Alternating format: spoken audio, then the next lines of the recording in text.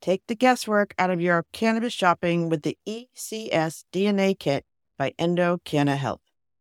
If you take pride in your Canna nerdiness or are just Canna curious, this kit empowers you to find more about the best cannabis choices. Right now, you can save 25% off your DNA test at endodna.com using promo code POD25.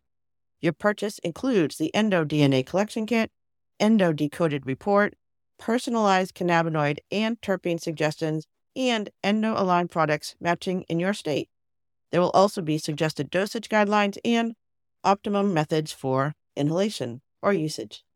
Once you know your personal ECS data, you can shop Endo supplements tailored specifically for you. And right now, EndoDNA is celebrating their new patent with a buy one, get one offer on their Afika Soft Gel lineup. And since I know that many of you struggle with sleep, I want to highlight Afika Unwind, created to support health sleep cycles using patented proprietary formulations of hemp-derived CBD, terpenes, and essential oils. If sleep is eluding you, sweet dreams are in your future. Buy one for yourself and get one for a friend at endodna.com. And don't forget promo code POD25 at the checkout for 25% off your DNA test kit. I was kind of on a mission to help people realize that cannabis is a gateway plant, because once you grow a cannabis plant, you want to grow everything else too. And salves and tinctures are the gateway entry to cannabis because it's not intimidating.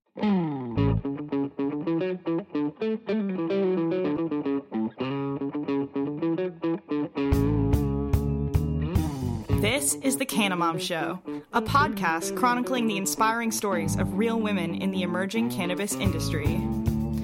Your host, Joyce Gerber, mom, lawyer, political activist, has been speaking with women from coast to coast and around the world who are leaders in the revolution of cannabis and caregiving, continuing on her mission to lift up the stories of the women creating the cannabis industry by sharing their canna stories with you.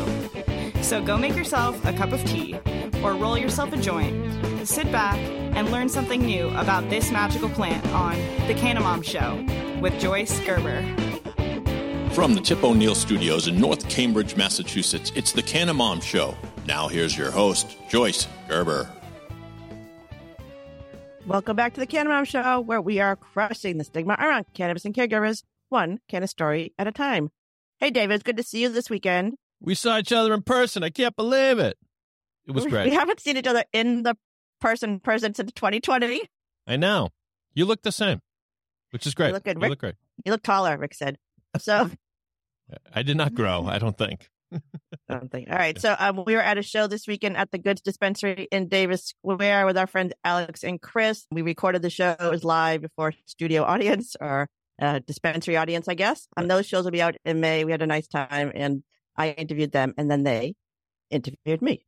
Right. A lot of great content, as they say. And a great place. Right. Great place, the Goods. Yeah, so we are surprised. Again, I've been bringing my friends to dispensaries every week, so a lot of them are like, oh, goodness, this isn't what I thought it would be. Yeah, it seems like it has more of a community feel. We were recording in like a community room where they have kind of hangouts and stuff. The place was colorful. It had a warm vibe. It was not quite like other dispensaries I've been in where it's like you walk through a secret door, you stand in line, and then you walk out a different secret door. So I enjoyed it. I'm glad. Great. And it was just a nice event. So visit them if you're in the Goods. I know today's being recorded ahead of time, but tomorrow's 420. So they're gearing up for 420 there.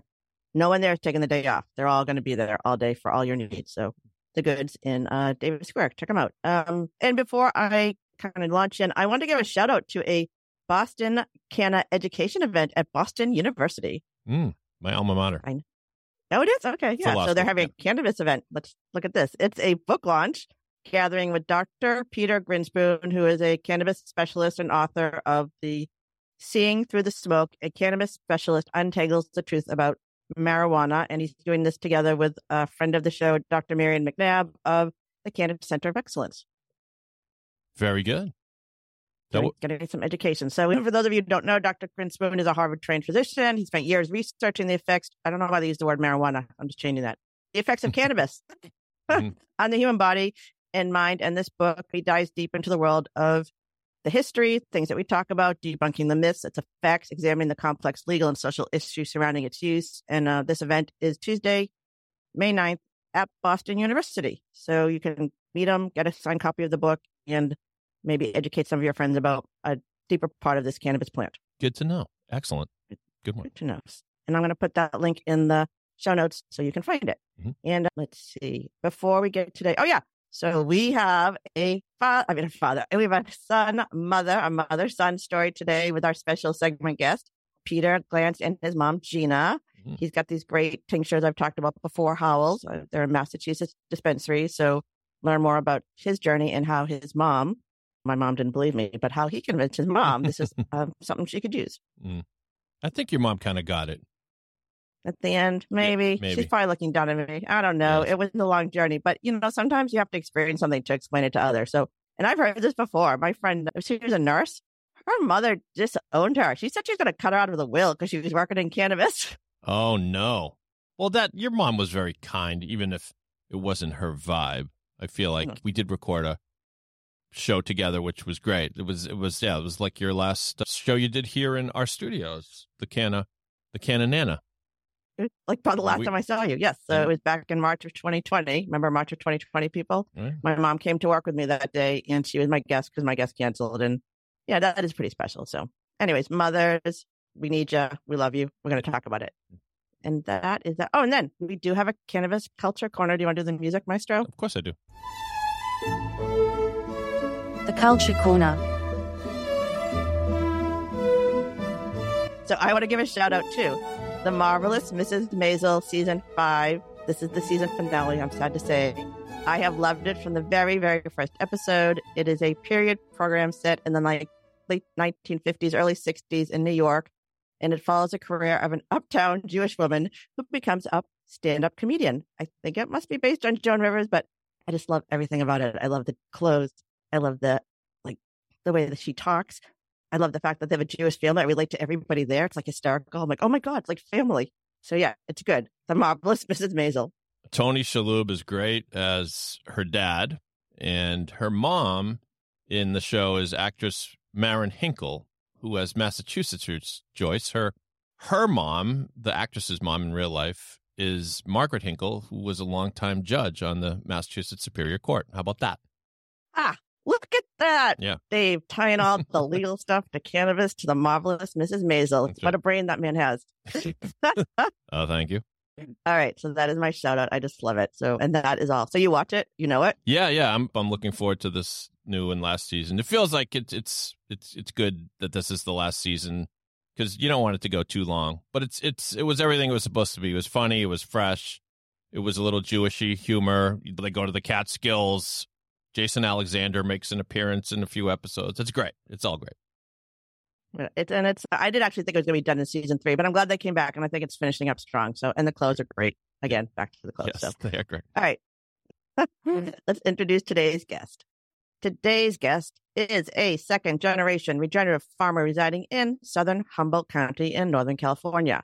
Her family-run farm, Humboldt's Full Sun Farms, produces high-grade medical cannabis for herself, her family, and California patients, respectfully tending to their stunning off-grid location through organic and natural farming methods. Today's guest and her family are passionate about providing cannabis with the core value of sustainability, held to the highest degree possible by using environmentally friendly farming methods and respecting the natural rhythms of the plants, animals, and people around them. Humboldt's Full Sun Farms proudly hosts 3 of the first 270 annual California cultivation licenses.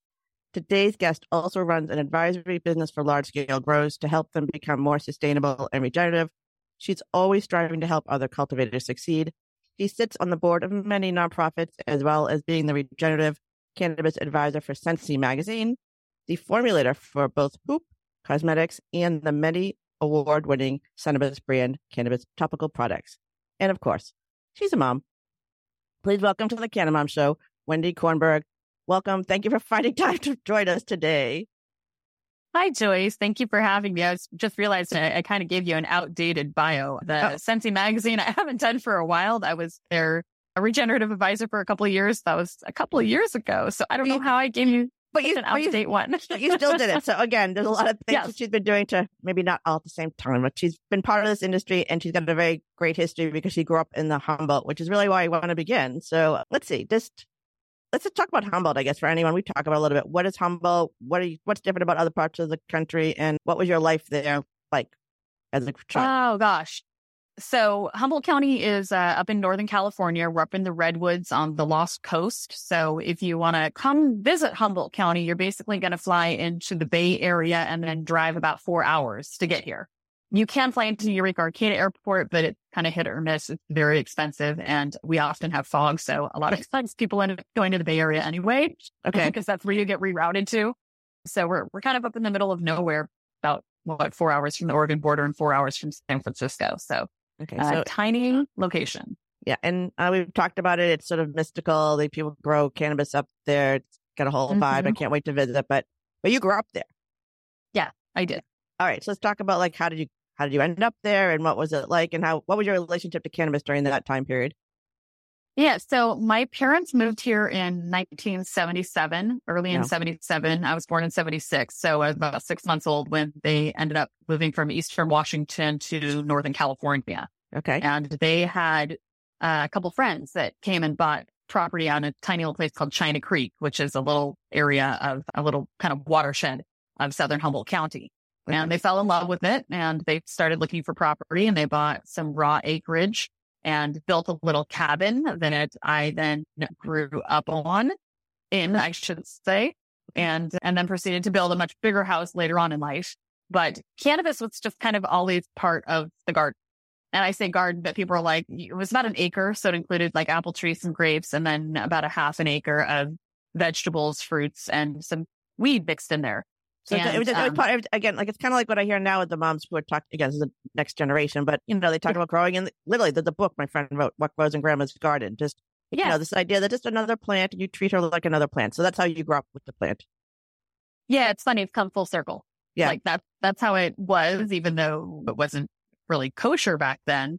And then, of course, there were the larger kind of cultivation areas that were not grown on your property, this was more just for personal use of things. Yeah, and I have interviewed women who have been out there who like their children, they were in danger. I mean, like real danger. Yeah. Like, did you have that kind of experience in your childhood? You were just growing it in small enough batches? No, it was small enough in our garden that it went unnoticed, but okay. But it didn't really matter because Humboldt County back in the day was very heavily funded by the DEA, the Sheriff's Department, and federal funds as well, that were very anti-marijuana, and it was called CAMP. It was the Campaign Against Marijuana Planters or Plantations or fill in the blank. I don't know what the official title was. We all just kind of went, oh, CAMP. And CAMP was a real bad deal for homesteaders, for people. I mean, honestly, it was a real bad deal for everybody when we come right down to it. It created a lot of stigma. It perpetuated a lot of really antagonistic vibes between the police and the people who lived here, between the hippies and the loggers, the rednecks and the environmentalists. I mean, there was division everywhere. And a big part of it was because there was constant patrolling being done. If you got pulled over, it was like, I don't think I got pulled over and just got a ticket and got to leave within an hour ever when I was a teenager. They got you out of the car and it was stand here, do this field sobriety test. Like, what's in your car? They'd walk around it with flashlights. They'd be looking in. They'd be like, I want to see what's in your gas cap cover. I'm like, what could possibly be in there? I don't even understand. And that was your lived experience and she's a young white person walking around this area, and because it was a federal agency patrolling just for cannabis, is that what they were looking for? Yeah, they would be looking for cannabis, and they'd say, how much weed do you have in the car? How much marijuana are you carrying with you? And it was just like, I don't have any with me. And as a teenager, it was prolific in Humboldt County, so everybody consumed. Sure. So we always smelled like it. So they always wanted, and then it was like, if they couldn't find cannabis, they'd be like, well, how much money is in your car? I'm just like, wow. Geez, Manees, like, dude, so what was the conversation with your parents? What did they say to you? What kind of things were like, was this a conversation? What was, Yeah. You don't tell people about this. Okay. You do not tell people about this. This was and my dad is a contractor and he did build these amazing hippie mansions. There was an architect that specifically drew these just beautiful, beautiful open spaces with tons of wood. And I mean, they were absolutely insane houses. And back then, because the cannabis economy was so good, because it was still in complete prohibition, people were able to build really nice hippie mansions. And my dad was one of the people they contracted to do that. So he made good money as a legitimate contractor. But, you know, everybody also grew cannabis, and it was something that you knew everybody was doing, but nobody talked about it. So like when I went to college and people be like, oh, what do your parents do? I remember like every time I'd be like, my dad's a contractor. I'm like, you just don't ask people that. But you don't ask people what they do. Like, who asks people these types of questions? Oh my gosh.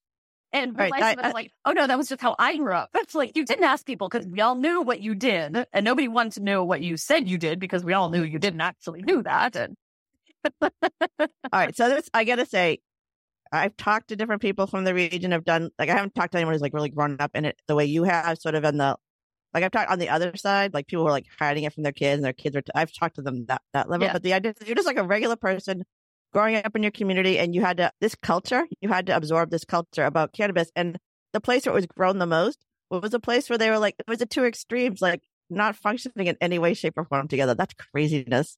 Oh my God. All right. Yeah, we had a local local radio show called Homegrown Tomatoes.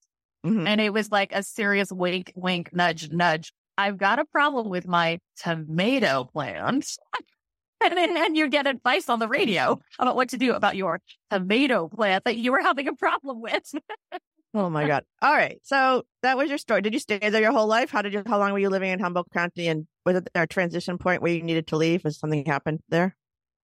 So yeah, I was here until, oh gosh, when did I transferred? I actually went to the local junior college. My parents were in the midst of getting a divorce, and it was, I don't know, things were just complicated. So I went to college with Redwoods for a couple of years, kind of trying to figure things out, figure out what I wanted to do, and not spend thousands of dollars at a 4-year institution while I had no idea exactly what I wanted to do. Right. And then I transferred down to UC Santa Barbara. I was there for about 2 years, and just kind of, again, during my parents' divorce, I felt bad about asking for them to help support me through college. So I was trying to work, and everything just got to be too much. And I had a good friend who lived in Hawaii, and she was getting married. So I was about a semester away from graduating, and I literally ditched college and ran away to Hawaii and lived there for 4 years before I came back. Wow. So did your parents run away to Humboldt County? Were you doing what they did? Or were you doing something different? I started growing. Yeah, I started a guerrilla grow when I was, my very first grow ever was when I was 13. And I liked being in the garden with my mom. I was always down there. And we had a drawer, and there was like cannabis seeds in there. And I knew what they were. And I was like, oh, I've never grown this plant before. Like, we're at that age that everybody's trying it. And I knew people were kind of buying it, and I knew it was around, and I was like, I want to grow these seeds. So I had these little 4-inch cups, and I put them on my back deck where generally none of my family ever walked by because it was kind of on the backside of the house. And I put these little seeds in, and I tended them, and I started them in August, and they got done in October, and they were about 2 inches high. And I didn't know the difference between males and females. So they were just like full of seeds. And I was like, well, that was not what I expected, but this is fascinating. And they were all so different. And I was like, I love this. So that was the first time did you understand that there was a male and female plant before that? So you learned you got into growing. Let's get back to Hawaii though. But so you learned how to grow it yourself. So this is just a thing okay. All right. So you go to Kauai. What happens in 2000? What happened when you get there? Something happened to you? And how was your relationship to cannabis changed there? Yeah, in Maui, I didn't really. So I had actually had endometriosis for about 9 years undiagnosed, and it got worse and worse and worse and worse. And so over my course of time in Hawaii, cannabis was really hard to come by. Like it was just near impossible. So anytime I was coming home, because I was also working Reggae on the River, which was this massive concert, the biggest reggae concert on the West Coast at the time. And I was running hospitality for the performers and the staff. So I'd fly home every summer and do my part of this event, and then fly back to Hawaii with my pockets stuffed full of cannabis. Like my suitcase absolutely reeked. I can't believe I didn't get caught, honestly. Like of all the things that I've done, that's what should have gotten me busted. But somehow I always made it through. And that you grew up in a community where they were like sniffing you and looking in your gas cap, and then you got in a plane and you flew across the ocean and you brought it with you. That's I don't even understand that. Unintentionally, though. That's the funniest part. It was always unintentional because I'd be working so hard. I'd work like 18-hour days and people would just like hand me weed all the time and I would shove it in my pockets and then I'd take my clothes off. I'd put it in my suitcase. I'd totally forget. And I'd get back to Hawaii and I'd open my suitcase. I'm like, oh my gosh, that smells so intense. And every single pocket was full of weed. And All right, so you became a transporter without knowing it. All right, so you're bringing you're coming back to Canada, and then you're like, so this cannabis you're using for your own medical, you're helping people. Yeah. What is your really okay? It was just for me personally. Okay. And at that point, I didn't really understand even that I was using it medically. It was just like, I knew that when I was feeling certain ways, it would help. So I would utilize it. So then at some point when I was over there, I had what's called an endometriomal rupture, which means that my endometriosis basically like exploded in my abdomen. And it was insanely painful. Like I went to the emergency room. And how old were you then? How old were you?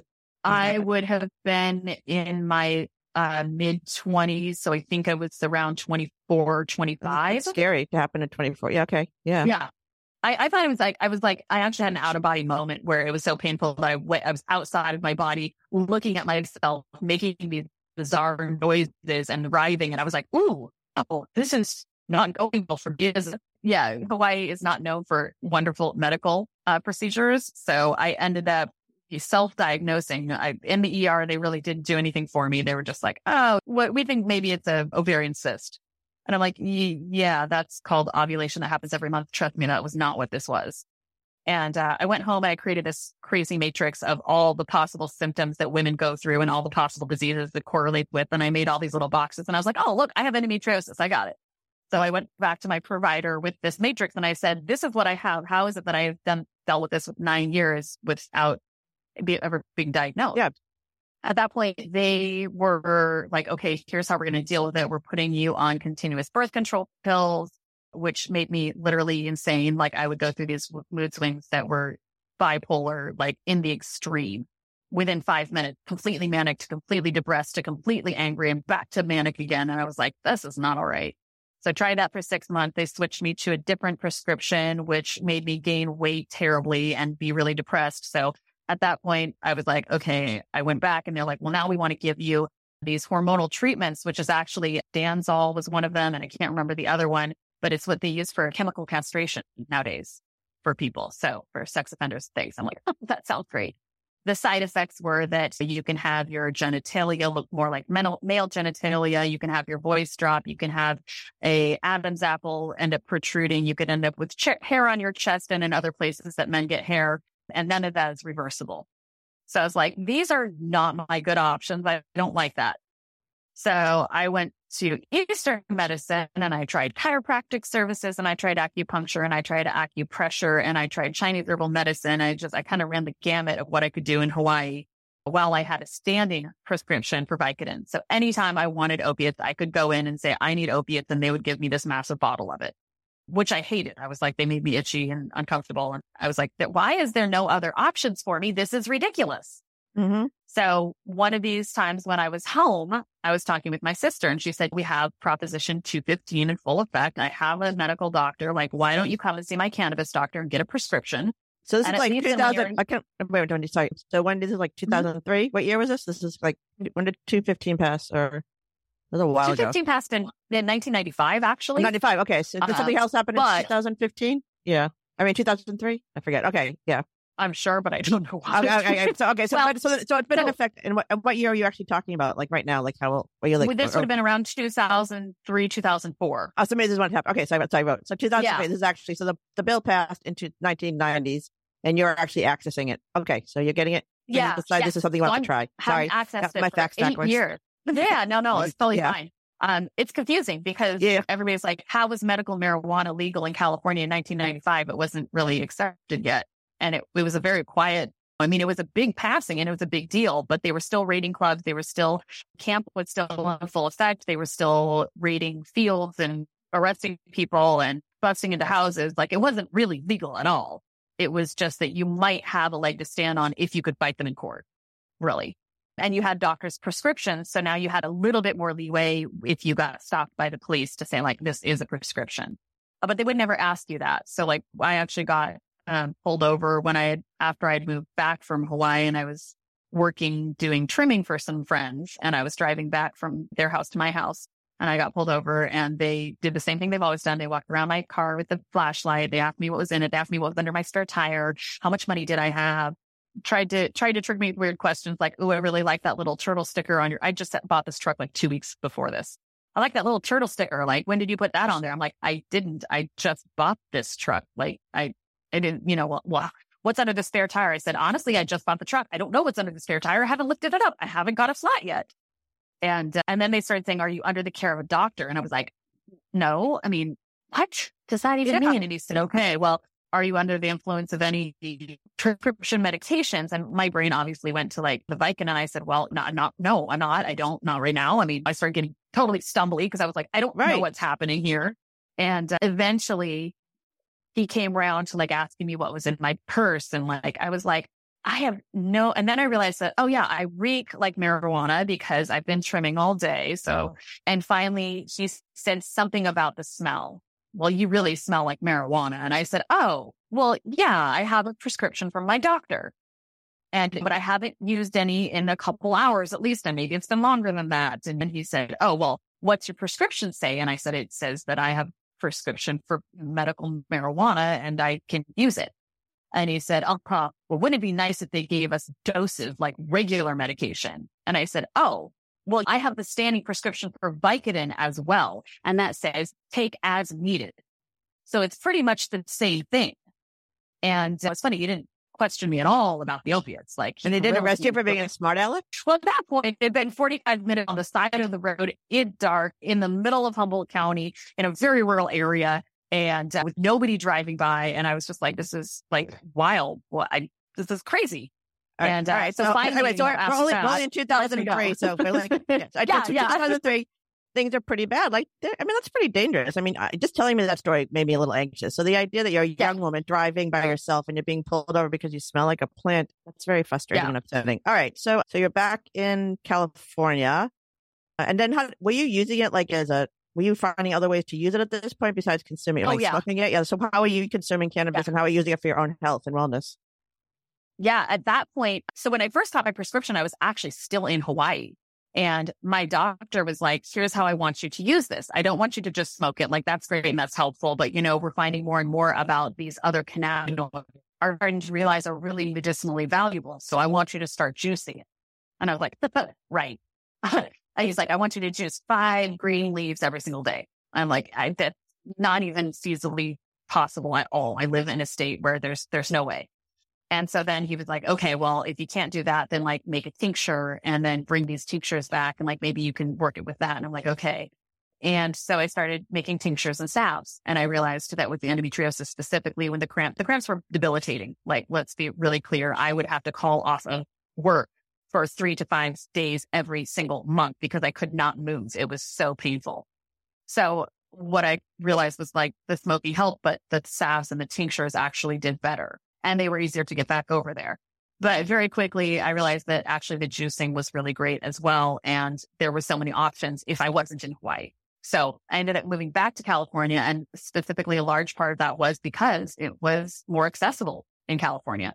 I could grow my plants. I could have my own grow. And so I realized really quickly, but I'm like, oh, and I love doing this too. This is a mix of like gardening and chemistry. So this is amazing. At this point, there was all kinds of science that was just starting to come out about cannabis and its medicinal qualities and the chemical makeup of it. And it was fascinating.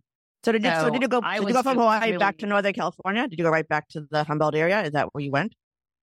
Yep. Okay. So she goes back home, which is actually a good segue for our special segment, guys, because you are sort of putting out that the idea of what my next guest wants to talk about is the power of these tinctures for medicinal reasoning. So we got a lot more on the other side. So 2005 and beyond with our guest, Wendy Kornberg, up in Humboldt County. We're going to be back with her after we speak with our special segment guest and his mom, Peter Glantz of Howell's Tinctures, and his mom, Gina. Welcome to the show. Thank you for joining us. Thank you, Joyce. Thank you for having us. Welcome, Gina. So before we talk to your mom about your products, let's just talk quickly about what Howell's Tinctures are and how they came to be. in 5 minutes or less. And then we're going to talk to how you, again, I talked about my own mom at the beginning of the show, how you work with your mom or helped her find some relief through your tinctures and how she's influencing her friends and family and helping to heal another generation. So go. Yeah. Well, I started, well, it started because I have a degenerative eye condition. And in 2012, I had a surgery that kind of went sideways. So afterward, I had a pain in my eyes that it would come and go into unexpected times, impacted my ability to work. I used to direct touring concerts and produce music festivals where I had to be focused and able to, in 2 weeks, work with the band and with the tech and with insurance agencies and agents and be present. And so sudden pain in my eyes I made it, that almost impossible to be effective and successful, which made me worried about being able to take care of my family. Right. And so anxiety really started to come in. And a friend of mine suggested cannabis. And well, so if you were a music person, what was your relationship with cannabis before this? And what did you know about it or really understand about it? Well, I knew it as I smoked it. I'd be at parties and music industry, there's plenty of weed around and people, one of the benefits of cannabis is certain issues to be enhancing music and also creativity. And it's the long history of its use in music. And so my relationship to it, however, was that I had stopped using it at that point because I lived in Rhode Island, but I went to California to work on these shows. And every year I'd go out and it was just I'd go to a party and it was with music people. They had the best and the strongest weed and the joint would be passed around. And that one year I took a hit and it was too strong. Okay. Every year it felt like it was exponentially more potent. And so since I didn't smoke over a lot already, it made me kind of uncomfortable. And I decided to stop. So I hadn't smoked it for several years. So when my friend suggested it, I thought, well, maybe it'll be fun. Maybe it'll help with the pain, but can I really is it really going to do what I'm looking for to help me get back to work and be with my family and all and that? And so the same friend suggested, when I said that, he said, why don't you make a tincture? And did you even know what a tincture was? Like when I first heard it, I was like, what is a tincture? What? I know. Well, that's the weird thing is I did because I'd been making tinctures and infused oils from other because I had a food and food as medicine, and then tinctures and plant medicine was something that I had already been engaged with. So that's why for about 10 years or so. So when my friend suggested it, it was like a click. It was like, oh yeah, it's just a plant, right? I can just make a tincture, and then through that process, and so I made it, and what made it really work for me was that first it's simple. I can just drop it in my mouth. There's no smoke, there's no equipment, but also it was really that I could control it. So I could. So how would you? So did you know how to dose the THC? Were you is that something? Did you know how to test that? Like, how did you figure out how much your actual? Like, I used to think about the brownies, the old school brownies. Like, people had no idea. Like, how many milligrams were they taking? God knows. But were you able to test this before you tried it on yourself? No. That's the thing that's not great about the tincture is that I made it, and then the first thing I did was take one drop, and one drop was not very mild to no effect, and so then I just increased it a little bit, and that's still how people find their dose now. Right. So I found the right amount that relieved my symptoms. It made it so the pain wasn't so. I still knew it was there, but it became gentler, and and I shifted my relationship to it. I just that's something that's not going away, but I should focus on those other things in my life that are good, and it allowed me to. It shifted my reaction to it, and so it's that pain, and that was the huge benefit. So I made it when I was in LA. I was working on this show, and another part of it, frankly, was discreet. I was in the music industry, but I was the leader of this show, and I professional and felt some stigma about the whole thing. So being able to just put it in a drink in a mug and have it, keep me where I needed to be and be able to work. And the show was very successful. I really boosted my confidence, made it continue. And so I came back to Rhode Island and I connected with a co-op here that at the time was the way to access it. I became a patient in Rhode Island. And what year was that in Rhode Island?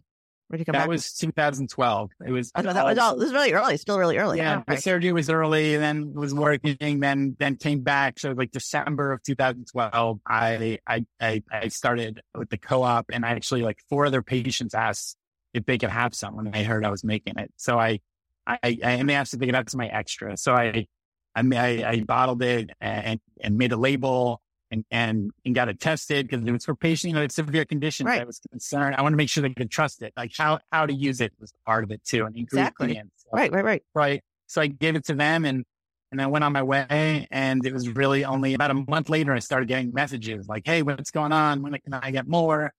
And even at that time, I kind of dismissed it. Like, this is, people just want to get high. This isn't really maybe helping me. But then I went into the co-op, and this woman who had a walker, she looked at me and she like threw the walker away, and she started dancing around the room. And she's like, "I cleaned my house yesterday for the first time in 2 years.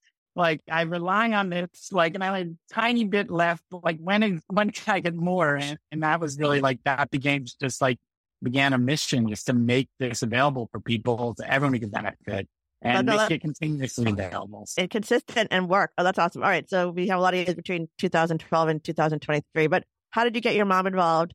Gina, welcome. And what was her reaction to it? Like, what did she think of it? And how did you convince her that this is something that would benefit her too?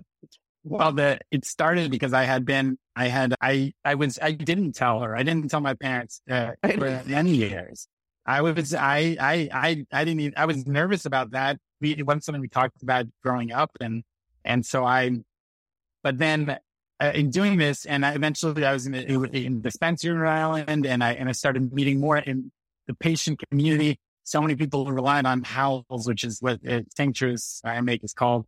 They were people who were older with aches and pains, maybe needed help sleeping or anxiety, but a lot of it was with just so many people who were looking for a solution, just like Wendy said. That wasn't an opioid. It wasn't something that was pharmaceutical. My parents, they were similar age, and I heard about similar aches and pains, and I overcame my fear of telling them, and I told them about it in general, just about that I was doing it. And then I think, I guess I throw it to my mom to talk about how it came to be. Cause I don't remember exactly. I feel like maybe you asked. Well, welcome, Gina. And like, what did you think when your son said he was doing this? My mother thought I may be in a drug cartel. So that's my joke. But how did you feel? Well, I don't remember feeling upset about it. Okay. After all, I was a child of the 60s. True. So I had some experience many decades ago. But fast forward, when Peter told me about it, he was like an adventure. Every week he was doing something different. And now he had decided that there was something he wanted to build and do. And I think I was more focused on that. Okay. And was particularly on the product. Though I will admit, I told very few people about it at the beginning. And now I tell everybody. Because... And you're coming on a podcast to share your experience. So what was the first product he got you to try, and what did you think would happen, I guess? And what actually did you experience? I had trouble sleeping. Okay, that's a big one. Age tend to do that. And so Peter gave me a bottle. I think it was the Anytime at the time. I don't know if there was nighttime Howls at the time. And it sat on my dresser for a couple of months. Yeah, I found all the products I gave my mother sitting on her dresser, all of them. I mean, what could go wrong? I was going to take it at night. So my experience has been that I realized it seemed to be helping. I thought, was it just because it was Peter's product, so I wanted it to work? Or was did you journal? Did he recommend that you journal to sort of like keep track of how you were feeling or experiencing? I didn't do any of that. I just began to take it. And what I realized was I had to find the best times for me to take it. Mm-hmm. Right? There are instructions to not eat, and then it takes an hour to kick in. And I would just take it before I went to sleep. But believe it or not, what I have discovered is, because when you're my age, you tend to get up a couple of times in the middle of the night, that the first time I wake up in the middle of the night, I take it. And what I recently told Peter was that I wear a Fitbit, and I am not sure I sleep longer, but I sleep more deeply. That's very clear from what my Fitbit is saying. That's interesting. Oh, so you have actual data. Oh, yeah. I don't use a Fitbit. I don't want to know anything, but that's interesting. You can actually track that. Huh. Right. And so now I am a regular user, and I have grown over the years from proselytizing about Howells because it was Peter, right? It was my son. My boy. Yeah, I get it. Man, I proselytize about the product. And so, okay. So again, like kind of come back. So my mother spent the last few years she was independent living, and I used to go and visit her, and I was always giving out little samples of my favorite, the Healing Rose CBD balm. So people would put it on their hands and then ask me for the next thing, like an entryway drug. So what do you suggest your friends try when they're asking about how this works and what they could use to help whatever ailments they have? I have become a secondary source. I mean, I buy it, and then when friends come to visit in Rhode Island, what I encourage them to do is I say, look, you can take like 2 drops.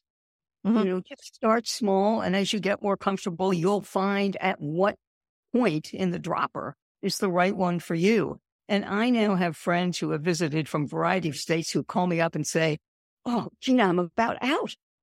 What am I going to do?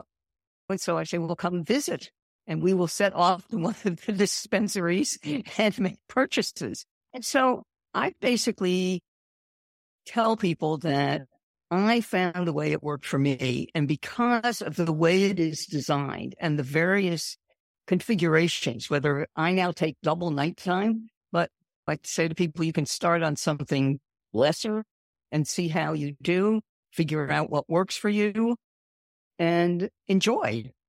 So, that's good. No, I'll say Peter. So I know you're in Rhode Island and Massachusetts. Again, this is a tincture that has THC in it, which is different from some of the tinctures people might be seeing out there. And again, never buy any products at the gas station.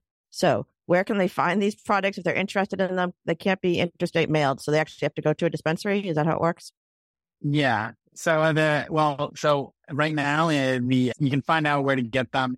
Well, you can get them all over Massachusetts, and we've been in Rhode Island, and COVID kind of stalled us out, and we're coming back later this year. But right now, if you just go to howells.com, there's you can find all the dispensaries where you can get it. And I mean, I want to say that hearing my mom's story is really inspiring also because the Howells, the name of it is the sound a wolf makes. And it's kind of the wolf represents just all the patients and the consumers, the people who used it. And that the biggest blessing for it has been the connections and the relationships that have built out of it. And so and even just becoming closer with my mom, I probably kept you up sometimes at night when I was a teenager. So being able to now as an adult to be able to help you sleep is really rewarding feeling. So I think that way that families come together, just also like Wendy was talking about with her family and that this is that it has a plan and the tincture itself can help people with that is just, it was great to hear that. It's just great to be on here and to hear that. That is such, and these stories, this will be released around Mother's Day. It's such a great Mother's Day story. Again, helping people, that's the whole industry. And coming back to the consumer.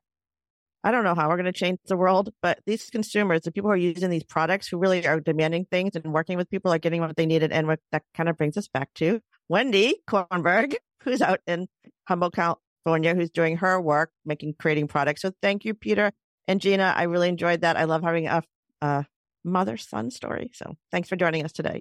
All right. So Wendy, we got some more time. We're only at 2004, but let's go ahead. You want to find out more about her? She's got information out there.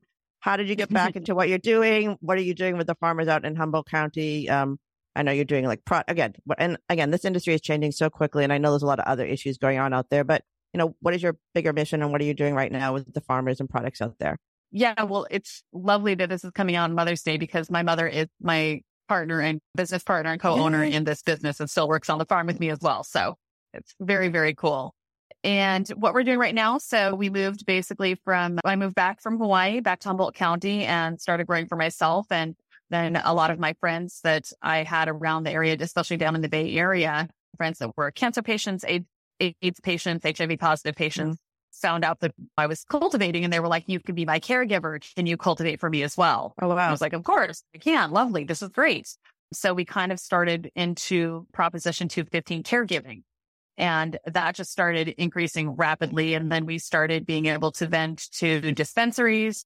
And this was back in the day when you would literally make an appointment, you'd show up with bags of weed and they would either buy it or not. And oftentimes they would just send you out the door with your money. And sometimes you'd come back in 2 weeks. And then farmers markets started. So I was doing farmers markets at Harvest on Mission and the other Harvest shop in San Francisco, and building the brand at that time without really realizing that that's what I was doing. I just knew that, like Peter, I was kind of on a mission to help people, and really quickly realized that, like you're saying, we always say cannabis is a gateway plant, because once you grow a cannabis plant, you want to grow everything else too. And I still believe that. And I also think that salves and tinctures are kind of, like you're saying, it's the gateway entry to cannabis because it's not intimidating. A lot of people are like, I don't know how to roll a joint. I don't want to smoke something if it's not discreet. I'm not comfortable with this yet. But a cream? Well, I can put that on. A tincture? Okay, I can do that. And then realizing how beneficial it is, and realizing that, like, all these, like I said, like, I didn't realize I was a medical patient for a really long time until I didn't have access to my medicine anymore. And then it was like, my endometriosis was so bad I was in the hospital. Like, this is crazy that something as simple as exposure to a plant, pretty much my whole life, would have staved off the pain, much like what Peter was saying, right? His eye pain was super bad and it's still there, but it's manageable. And so with my endometriosis, it was like I was still in pain, but it was manageable, much more so than the Vicodin, which I couldn't function on. So basically back in California, started cultivating in Sirius, started cultivating for other patients, and then started realizing that, like, if these tinctures and topicals helped me so much with my problems, like, it'd be lovely to have that as a supplemental thing to offer to people. So started doing all the booths and the festivals and introducing people to it, and just being so excited about how many things it helped. Like, there was a point in time where I was like, oh my gosh, what problem do you have? I swear to God, I have the answer. People be like, I'm like, if not snake oil, but it kind of seems like it, because just about everything out there can be cured with cannabis. It's crazy. And, and then starting to get the science behind it to support it and be like, look, see, I told you guys. Right. It's not a belief system. It's a science. So, all right. So you're out there, you're doing your thing, and now you're in the legal cannabis world. There's been a lot of changes since 1977. California's got their whole slew of problems, but I don't know, what was sort of the transition for you like, and now what's happening in 2023? Where are you with your branding and who are you working with, that sort of thing? Yeah. So the transition from caregiving and Proposition 215 into Proposition 64, into legal caregiving was it was a slow transition for that. It was like slowly figuring out that this is safe to do, and slowly kind of working with more patients, and then realizing that, like, I'm really proud of what I do. And I really kind of wanted to show that off a little bit more. And it was actually in 2016, I entered the Emerald Cup for the first time ever, which is this massive contest on the West Coast, mainly for sun-grown at the time. And now they have other categories, but we entered 2 flowers and placed 17th and 9th with them out of 658 entries. So that was pretty mind blowing. And at that point, that was kind of my first step into, like, publicly putting my name on something and hoping that maybe it would win. But at that point, I had no idea. And my sister actually posted on Facebook, my sister just killed it at the Emerald Cup. She took 17th and 9th in the flowers category. Sister power. Whatever it was. And I was like, and she posted my picture. I was beet red because it was like so excited and surprised. And like, I was like, oh my God, this is like literally going to change my whole world. This is crazy. I can't believe it. And so she posted it on Facebook, and I was like, oh no. Because like my parents knew, I assume everybody assumed the same type of thing, but like, it still wasn't comfortable to me to be out of the cannabis closet. And so at that point, also, we had our medical ordinance happening in Humboldt County. And so like, I signed my name to some government papers. So everything snowballed from then. It was just like crash course into like, all right, you're proud of this. Guess what? We're going to drop kick you right into the midst of it and just do it. So I kind of went from like, this is something we are ashamed of, even though we shouldn't be, and we don't talk about it. And we try and figure out how to share information without really sharing information, into some pretty serious advocacy, working with my government, going into my county building and planning, talking at board of supervisors meetings, and trying to really help them craft this ordinance as we went down this road, trying to figure out how do we regulate something that is a federally illegal substance, even in our county. And then 64 happened, and our county actually set us up really well for our state regulations because they were so heavy on the requirements. It wasn't just like, pay us some money and we're going to rubber stamp this. It was like, no, you have to have proven this, and you have to say this is for pre-existing gardens. So you are going to admit that you were doing this prior to us saying you could do it. And you're going to say that it's okay for us to give this information over to the government. We get subpoenaed, it's going to them. So you have to be okay with that. And you have to sign up for a notice of discharge with the water board. You have to be okay with paying these fees, and you have to be okay with doing this. And we're going to come out, and we're going to look at you, and we're going to inspect you. We're going to, and it was very daunting and nerve-wracking at the beginning. So you're working with people, just getting them into the industry, and what are you finding, and what are they afraid of, and what are you succeeding? What's working? Well, and I wasn't really working with people to get them into the industry. I was working kind of with the building and planning and giving them feedback and how to kind of do things. I had a lot of people asking me, like, what do I do? What do I do? Should I do this or not? What do you think? And I'm like, I literally cannot make that decision for you. You have to be able to weigh these risks and decide what you want to do. For me, I was already posted on Facebook, and it was out there, and I'd signed my name, and the water board had sent us a letter saying, we see that you're growing cannabis. If you're going to do this, you have to do a discharge waiver with us or shut your operation down. So I figured if one arm of the government knows, you might as well just tell them all. So like I said, we kind of had the decision made. Shush, chicken. We had the decision made. Can't make this Sorry. stuff up. You have chickens and cats, and God knows, she really is in Humboldt County. It's a farm. It's a farm. So we had the decision made for us pretty much by being told that it was either stop or go all in. Yeah. So basically the people around here, a lot of people were like, we don't trust the government. That's part of the reason we moved to Humboldt County and out into the middle of nowhere and to be back to the landers, was to get away from all of this rigmarole. And my advice was always just, you have to figure out what you want to do. If you want to stay in the traditional market, then don't sign your name to anything. Just pick a lane and stick with it. But if you're like me and the government has already said, we know you're doing this, then I don't see how you can choose to stay in that market and think you're going to make it through. They are going to come down on people, which of course they did. And and so basically what's happening now is it's been a really long road. Proposition 215 from prohibition through medical days was slow. We were able to build and get our feet under us each step of the way. Mm-hmm. And with recreational, it has just been like, oh, that lovely rug you were standing on is swept out from underneath you, and you're on a trap door and it's opening and you're falling and you have no idea where you're going to land.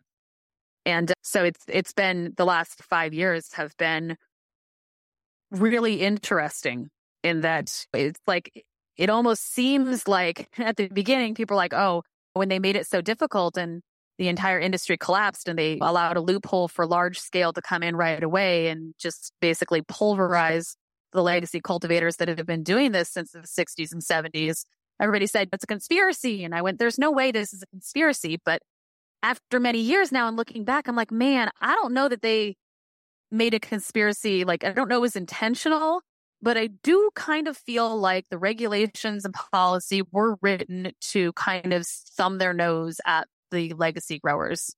Yeah. Again, California is a very interesting area. And again, I talk a lot about policy work, which you've gotten involved with. Our government does a lot of bad things by policy, like just the entire way our government is set up. So again, money in this industry is an issue. We all know it's an issue. And who's whispering in the ears of the politicians and people making it? I mean, you're out there doing your thing for your people, which is so encouraging, which is what I see the women of this industry doing. I don't know how we change old white men's attitudes, but... Well, we change it with the almighty dollar. It's very simple, actually. It's a matter of, we understand that the corporations hold all the power, but it's because we give it to them. Right. You stop buying from those corporations, it changes their paradigm. Monsanto opened up an organic arm because all of a sudden they saw they were losing money because people were getting interested in organic fertilizers. And so they went, well, geez, maybe we should do that. Let's get in on that. All right. So let's come back to the consumer, which I talk about a lot. So I had someone talk the other day about building the NRA of cannabis, like actually getting the sort of power that the NRA has, but with cannabis people and consumers and businesses small, like rising up against the big industry. So what are you doing? What's your specific focus? And what do you see, I guess, in a minute or less? Okay. What is the power you're going to have in this industry? Because I can see you got something going. Yeah. Yeah. So one of the things that I am really focused on now is educating consumers, and I can't do that alone. So I'm on something called the Ganjier Council, which is a sommelier course, if you will, for cannabis. And we have had, we're going into our third year now of having live training with students. There's an online portion, a live training portion, and then this really crazy exam you have to pass to become a certified Ganjier. And it is an official trade certification for cannabis. So it's a pretty big deal. We've had amazing students come through, and they're from all over the world. We've had students from Germany, from Chile, from Argentina, I believe, Canada, all over the United States. And they come and they learn, and they basically, part of this education is the consumption of cannabis at a connoisseur level and what that means. And a lot of that is like, look, you can't have large scale grows that are going to hold this beautiful quality that is this high end. That's going to come from your small cultivators. It comes from your mom and pop. It comes from the people that are dedicated to the plant. And so the idea being that, and it's holding true also, it's not just something we're pitching and like trying to spin and make it biased, like the numbers come through. There's an actual number grading system. And these sun-grown cultivators and the small cultivators, the people that are taking the time and the care to give each plant personal attention, are coming out on top. So we see that there is definitely a lot of consumers out there that are wanting products that are done at a higher level. And then we're also finally this year, we are able to start manufacturing our products again. So we're hoping to start getting those into dispensaries across California. That would be our topicals and tinctures. And I love formulating. Like I said, anybody who has a problem, like, what's your problem? I want to solve it with weed. Hey, that's what Peter thinks too. So we're all in the same boat. All right.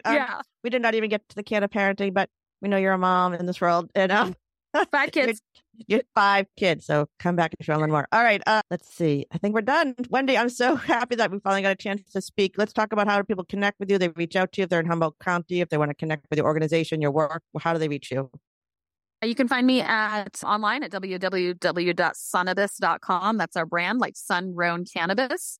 You can also reach me on Instagram under Sunnabis. I'm not on Facebook that often, but I think I have it set to like auto post on there as well as on Twitter. And then Wendy at sunnabis.com if you need to email. But generally, direct messaging on Instagram is the fastest way to get a hold of me. And if you're in California, we do have product at Mercy Wellness in Cotati under their sun-grown line. And coming up very soon here, now that we finally have packaging, we will have branded product in dispensaries starting in Los Angeles and I believe the Bay Area.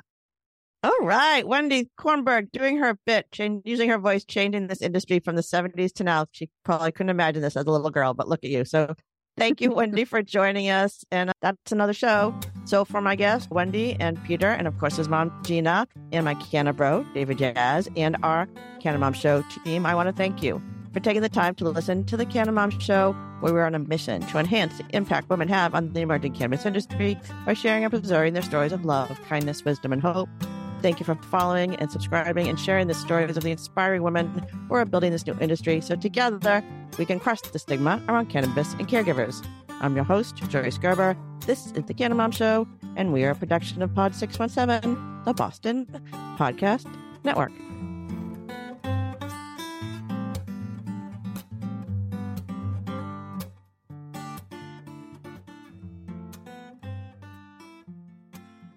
Thanks for listening to today's show. To check out more great cannabis podcasts, go to podconnects.com. Here's a preview of one of our other shows. Cannabis Health Radio is a podcast about stories from people around the world who have used cannabis to deal with serious ailments, many of them life-threatening. My name is Ian Jessup. My co-host Corey Yelland is no stranger to the devastating emotional impact faced by so many people receiving a death sentence diagnosis from a doctor. Told she only had months to live with anal canal cancer, Corey researched and immediately began using cannabis oil to eliminate her cancer and has been cancer-free for more than a decade. She told herself that if it worked, she would spend the rest of her life helping others, which she does tirelessly every day. When you listen to our podcast, you'll hear many stories like Corey's, along with others who have used cannabis oil for many more ailments besides cancer, such as chronic pain, PTSD, MS, and many, many more.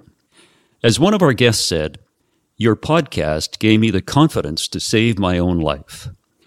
We regularly get messages from listeners who have heard our podcast and use cannabis to solve a serious health issue of their own or that of a loved one. We hope you listen to these stories and be as inspired and moved as we are with each and every episode.